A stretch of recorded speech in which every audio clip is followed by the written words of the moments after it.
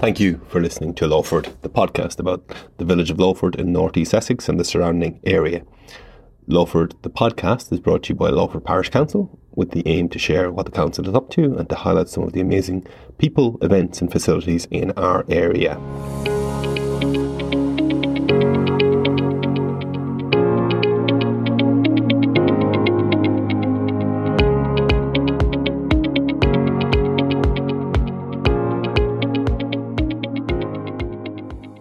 Good morning. Thanks for listening to Lowford, the podcast. Today I'm joined by Anna, Catherine and Callum from Manningtree Mermaids.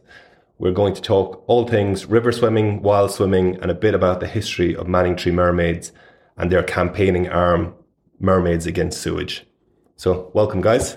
Hi. Hello. Can we start maybe with a little bit of an intro in terms of just each of you in terms of your participation in Manningtree Mermaids, and if you have any formal kind of roles. I'm not sure. I know very little about the group other than it's incredibly active and incredibly passionate, but do you guys want to start? And maybe we start with you, Anna. Yeah, so I've been swimming with the Mermaids for about 2 years now, and wasn't something I ever imagined doing. So for anyone who says I could never do that, you absolutely can. I would say choose a nice warm day. There's always people down there at high tide, and get your toes in. And I went in July 2021, and I thought definitely won't be doing this in December, and I went the whole year round. So it's just completely addictive being in the water. It's just... you can't think about anything else when you're in that water. Awesome. Well, that's a ringing endorsement for the activity already. Catherine, what is your history as 2 years as well, or a little? Yeah, about the same actually. My husband actually got into it first when we moved here in lockdown, and he joined Kelly, who's the kind of original mermaid who started going in on her own after she had a bad back, and thought it might help. And then people just started to join her, and he was one of the people who started to join her. And he found that it really helped with his fatigue. See, he had leukemia in 2007, so he found he suffers with a bit of fatigue now. So he found it just had a really rejuvenating effect on him. And so I kind of watched him going down there and thought, I'm not sure I want to do that in winter. But eventually I joined, and then he got edged out a little bit. Okay. So now it's become my thing, and I guess it's predominantly women, although there are men. Yeah. So I think that for me was another pull. There's definitely more women in the winter. In the winter. Okay. Yeah. The boys are boys are fair weather swimmers. Awesome. Yeah, and well, we'll probably maybe touch on the kind of the I guess cold water swimming and wild swimming. There's so many health benefits, and I know this it's growing so much in terms of an activity. And finally, Callum, do you want to just introduce yourself? Sure. So I would describe myself as mermaid adjacent. My partner is quite an active member, and I am exactly what you said. I'm a fair weather swimmer. I'll go in on like the hottest day of the year. But other than that, I do use the river. I enjoy paddleboarding, and love the fact that we have such a sort of an amazing natural resource almost just on our doorsteps here. It's fantastic, and I'm sort of I've involved myself in a lot of the Mermaids activities because I want to help preserve it and sort of make sure that it's as healthy as it can be for the future. Awesome. And maybe just we touched on it a little bit there, but just on the history, I seen on it does take 2 minutes on Google. You see a lot of media presence through BBC and other channels. But how long has the Mermaids been going? I think you touched on the kind of founding folks, but I guess. Yeah, any bit of colour in terms of it as a group over time. So I'm not sure which one of you is best placed to tackle that. Well, Kelly started it in lockdown. So it's literally only just been since lockdown. Okay. Yeah. There's old Stevie who's been swimming for years and years. There is, yeah. But as a group, it was her group. She started the WhatsApp group, and people would, and she does look a bit like a mermaid, Kelly. She's got hair down to her waist. Okay. And she never comes down in anything other than just a towel. No, and her bikini, and she'll just go in barefoot, and then she goes and dives into the water like a mermaid and flicks her hair back, honestly. Setting the tone. Yeah. Okay. And so... good brand ambassador for... She is. Yeah. She is the chief mermaid. Okay. So, and it was her who called it the Manningtree Mermaids, and she set the WhatsApp group up. And so from there, people just start to join her. So, and then it just grew. And now we've got around 150 members. Well, there's about 460 Facebook followers now. I think there's a lot of people sitting on the edges, lurking, wondering whether it's a good time to join, which it absolutely is, because weather's warming up and there's no jellyfish yet. So it's a good time to join. Yeah. And actually just... They don't sting. They don't sting. How often the group, is it weekly, daily? How often do people actually go in the water? What's the schedule? Daily. Okay. So it's tidal. So we're an estuary. So we're tidal. So it changes. It's a different time every day. It's about 45 minutes to an hour later each day. This time of year, it's great because you can have days where you can get in the water twice because of the tides, about 12 hours apart. But year round, daily. And people can find out about group swims on our Facebook, so if they want to join with other people. But you have about an hour before and after high tide to swim when there's enough water. Cool. And is it typically just a group that stay together, or do you have people who are stretching off down the river, or how does it work? All sorts, really. I mean, in winter, we tend to go in and just bob around a little bit, swim for a little bit and then get out, because you have to be careful. You can't stay in too much when it's really, really cold. But in the warmer months, people stay in for a long time. Some people do, Anna, like you go on long swims, don't you? And in the winter, there's a boat called Lieutenant Washington. We try to get to that boat. Yeah, that's the goal. Swim around Washington and then we go back. Okay. But to and from Suffolk, it takes about 20 minutes unless the tide's quite strong. I can guarantee it wouldn't take me 20 minutes. It was only really like 2 weeks ago that the whole group of swimmers, they went up there and they were ready to put their mermaid flag on Suffolk and say that they'd made it. Claimed it. I like it. Do you guys describe yourselves as wild swimmers, or is it river swimmers, or what's the right term? And then it has, I don't know, it's way beyond just Manningtree in terms of the explosion in kind of this wild swimming as an activity. Is any just thoughts on why I guess people have suddenly discovered kind of the benefits of swimming in nature? There is an embrace of kind of the wilder aspects of it. I mean, I guess just any kind of observations and thoughts on why that might be. Catherine can definitely speak to the health benefits of it. For me, I mean, it's been a social activity. It's just amazing for your mental health, especially when the water's cold. It's like my form of meditation. You get such a zingy buzz from it. Catherine again can speak to the technical terms of this, but it's an endorphin rush. Whenever I'm in a bad mood, my husband's like, when is it high tide? When can I push you in the river? So in terms of what I call myself, I think a wild swimmer. Yeah. In the winter, we're cold water swimmers. But mostly for me, being out there is just magical because it's this free and beautiful resource. This time of year, May, you get the jumping fish, black bass that jump. You have the birds. You get what they call the mirage of birds. It's just a beautiful place to be. And you don't come out stinking of chlorine. Okay, yeah. And do you guys go and discover other places I presume some people do and some people don't. It's kind of, again, but have you guys gone off any amazing places you think, locally or beyond, that you think, oh, wow, that was totally memorable as a wild swimming location? Well, we do Mermaids on tour sometimes. Yeah, we do Mermaids on tour. I've been to some beautiful spots in Scotland to swim. Yeah. And occasionally we do. Dovercourt. There's a nice group in Dovercourt called the Dovercourt Bells. We've been there to swim with them before. Another group of the backwaters of Felixstowe we've been to, which is really fun. And Holland on Sea is another favourite. Yep. Okay, so there's a whole selection of options locally. Brilliant.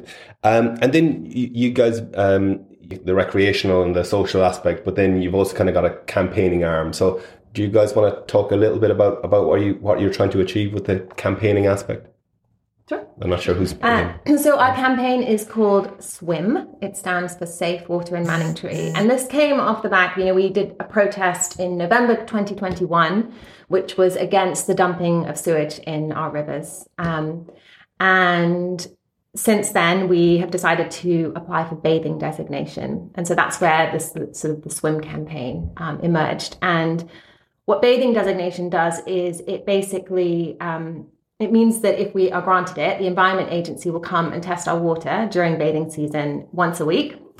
And then by the end of the summer, those results will be posted. But for the first year, not until the end of the summer, and we'll get a rating from excellent down to pool. And what that means is we can then hold polluters to account. It sort of puts legal obligations onto the water companies to make changes to how they're releasing sewage, because even the treated sewage that comes out of the Manningtree treatment centre has high levels of E. coli, which is not necessarily unsafe for wildlife, but it could be unsafe for swimmers. And we just don't know that yet. There's formal responsibility to actually test the water ultimately. And beyond, I suppose, knowledge is good, right? But does it come with enforceable action on the back of that? Or is that next stage of a campaign? You first figure out how good or bad it is, and then you figure out what to do about it? Yeah, so what will happen is sewage that is currently, treated sewage that comes out of it's called the Water Recycling Centre in Manningtree. And just to take a step back a minute, that we know that has what's called an EDM monitor on it now. It's called an event duration monitor. And that was put on in April 2022. So we have a year's worth of data now. We know that it spilled 8 times for about 15 and a half hours, which sounds like a lot to me. Some people, they may say that doesn't sound like a lot. We don't really know what the impact is of that. If we get designation, Anglian Water will be required to further treat the water, the sewage that's coming out that has already been treated. So what that means is they'll either have to UV treat it to kill off even more E. coli, or they'll use this thing called preformic acid. So once they've done that, the water should almost certainly be safe to swim in if the pollution is coming from Anglian Water. And we will eventually have real-time alerts if there is an overflow of sewage into the rivers. Now, yesterday there was a big announcement that the water companies are going to make big investments into increasing storm tanks, which we absolutely have to do because of climate change. We have heavier rainfall. And because so much housing is going up in the area, they need increased capacity. In terms of what action we can take if they continue polluting, well, we'll know because Anglian Water is putting DNA traces. They want to know where the E. coli is coming from. What it doesn't tell us is whether there's chemical pollutants in the water. That would be the next step. But for us, this is like the first thing that we can do to really make a difference in our local area. And it's forcing, we've been referred to as drivers of change now by Anglian Water, like because of our pressure, our area is being sort of prioritized for investment. So it's all positive. Yeah. Lots of questions, because just in terms of the practicalities of, maybe I'm just thinking how you actually solve the problem, because it sounds like the fundamental problem is our sewage system and our kind of drainage systems are interlinked, and you have a big downfall of rain, and suddenly your sewage is getting released into rivers and the sea, and you solve that by either.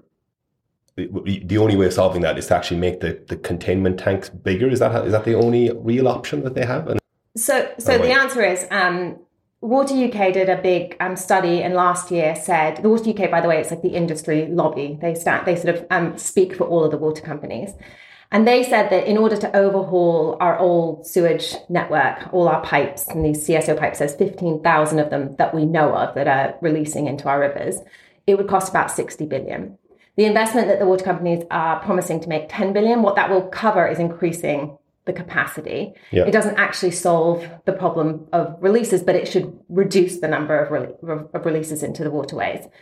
As individuals, like what we can do to sort of help the problem is the first thing would be to install water butts. So when we have these heavy rains, if you can collect the water and let it trickle release into the drains, our sewage system's not getting flooded. So right now, Anglian Water processes, when there's no rain, about 85 litres per second of sewage is coming into the system. So you imagine you add, sometimes we have really heavy downpours now. So what goes in has to come out, and if they can't process it, it goes into our rivers. So those water butts on individual homes, if you don't need to put in a paved surface like a driveway, that would be really helpful because the water can seep into the ground instead of going into our drains again. And then we have also been speaking in schools recently about trying to educate the kids who can then help teach their parents about not putting things down toilets and sinks that shouldn't go down. Primarily wet wipes, which are plastic. They clog up the system. They lead to backups. And that's where the water companies say a lot of their money is going into. Instead of fixing our sewage system, it's going into fixing pipes and things.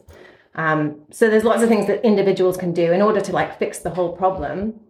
I mean, I don't know all the technical No, details. but it's getting national attention is the first thing, and actually it's been really successful. As I say, the water companies have been publishing updates this week and have been saying mea culpa on a bunch of things, right? So I guess it's the payment to fix the problem seems challenging. And Callum, did you had some specifics on the water quality you wanted to kind of just convey as well? What I'm doing is part of a sort of a season long, for the entirety of the bathing season, water testing program with Surfers Against Sewage. So they've sort of provided the funding for us to be able to do this. And what we're doing is once a week during bathing season, which runs from May till October? End of September. Once a week, we are testing at 2 sites. We're testing where the sort of most people go swimming from on the beach in Manningtree, and we're testing further upriver off the White Bridge. What this should do in a normal river is you test upstream to see sort of what the control of the water quality is, and then you release downstream of the sewage release point to see sort of what effect that has on the environment. Because we're tidal, what we might struggle with is, as the tide comes in, it's likely to bring sewage up the stream. And so we might sort of actually see that at certain times the pollution levels off the White Bridge is quite high. Right. And it's also going to be potentially high downstream as well. And we're testing for E. coli, coliforms, and enterococci, which are the sort of, the kind of key measures of human sewage in the river.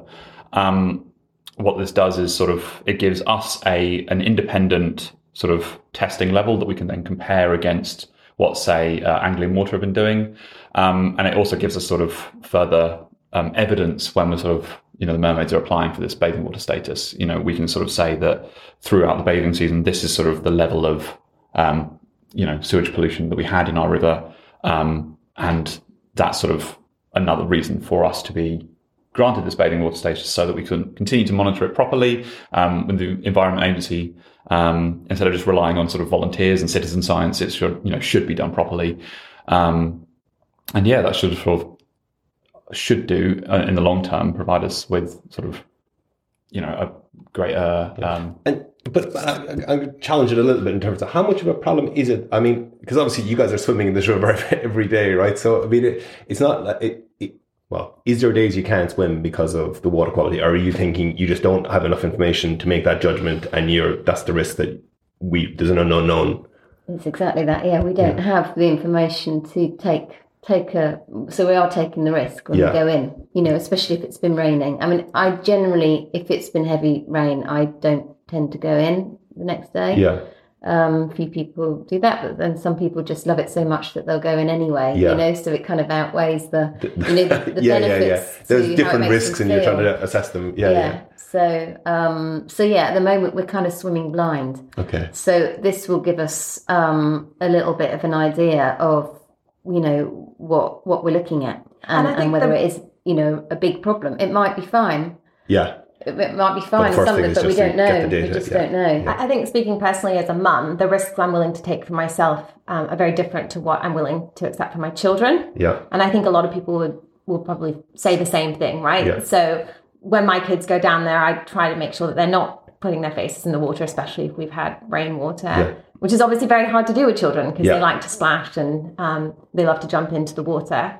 So I think it should helpfully ease a lot of parental concern when it comes to going into the river. Yeah, and it's ultimately net positive, right? If we have a healthier river, it's, there's so many other residual benefits other than obviously helpful for the mermaids, but helpful for wildlife, helpful for, all because there's lots of people who are using over there. This week alone, we've had 3 of the local schools down there using it for sailing, for beach school, and for a geography class, right? Yeah. So everyone in the local area has been using it, whether or not they're a mermaid. Yeah. I think it's worth pointing out that just like Anna was saying, that this isn't just for sort of like for wild swimmers, that it's a benefit to sort of increase water health. We found out when I was sort of doing my training with Surfers Against Sewage for this testing that the amount of pollution going into our river is causing, on the gravel beds where fish stocks normally sort of breed and multiply and all that sort of stuff, those gravel beds are now covered in a layer of silt and slime. And so fish stocks are just absolutely plummeting. And that obviously has an effect on anyone who fishes recreationally. It's anyone that sort of wants to use sort of our waterways in any sort of commercial way, as well as sort of, recreationally. All of these people are going to be impacted by it. And, at the minute that every single river in Britain, in England, is polluted above the legal limit. There's not a single river in England as a whole that's that's fairly sobering if you set a legal limit and you can't meet it anywhere. You guys have, obviously, we've talked about your Facebook page. You also, keep me honest, you have a beach day coming up. Does somebody want to give a bit of colour on the beach day? Yeah, so it's May 27th. In order to get the bathing water designation, we need to show that the beach is well used. That's kind of a fundamental and slightly ironic part of the application, because we're obviously trying to persuade people to get into the water when they're not sure about whether it's clean. But we really need feet in water to get the numbers and to show to DEFRA that, yes, we have got enough people using the beach, and therefore it is worth your while for us to become a designated bathing water. And so we're launching this with a beach day and a beach picnic on May 27th. Starts at 4:30. There's going to be live music. Oh wow! Okay, 4:30. It's not just a swim. Not just a swim. There's going to be people going to be bringing picnics. Got to get people in the mood to get in the water. Yeah. There is going to be a group swim and a group paddle.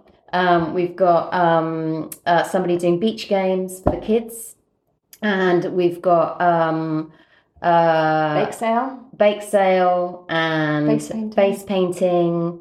And shell necklace making, and the local eateries are kind of Sarah from the Whole Food Store is offering a lovely picnic box, and you get a free drink if brilliant! If you pledge to put your feet in the water, and also if you complete our survey. So there's two things that we're doing: completing the survey, and we need people to get into the water. Can you talk about the survey? So the survey is one of the requirements of the campaign. Of the application. So we need to do a big public survey, and we need to show that the general public where we live are all for what we're doing. And so that's what we're doing. We've set up a little a 2-minute questionnaire that people can fill in online. We're at Manningtree Market on Saturdays, where you can come and talk to someone about that, or you can just access the links, and we can give you the links just to fill it in. So that's a really easy, helpful thing that people can do to help if they can't do anything else.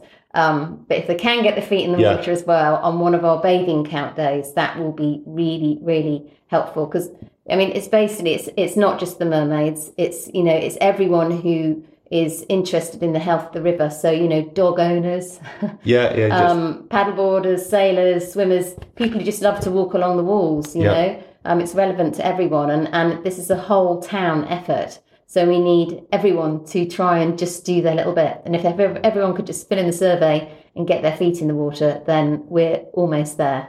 That sounds awesome, and it's amazing how much organisation's gone into. It seems peculiarly difficult to actually get people to do this testing, doesn't it? But nonetheless, it sounds like you've actually rallied people, and equally, it's a fun community activity, and actually, cross-generational and everything else, isn't it? So it's actually a really, really, really positive story. Cool, folks. Any other final messages? No, if you're curious, find us on Facebook, follow us on Instagram. There's always people down there, but you're welcome to introduce yourself on Facebook. Say it's my first time. Kelly's very good at helping people in on their first time. They're a bit nervous about it. I will say that one thing is we are sharing the river with boats. So if you come down, try and, either wear a colourful hat, or many of us have these colourful tow floats so the boats can see us, as we're trying to be respectful to the sailing club. But other than that, Brilliant. Okay. Well, that is a really positive note to leave it on. So best of luck with your campaign, and hopefully see you on Beach Day on the 27th. Brilliant. Thank you.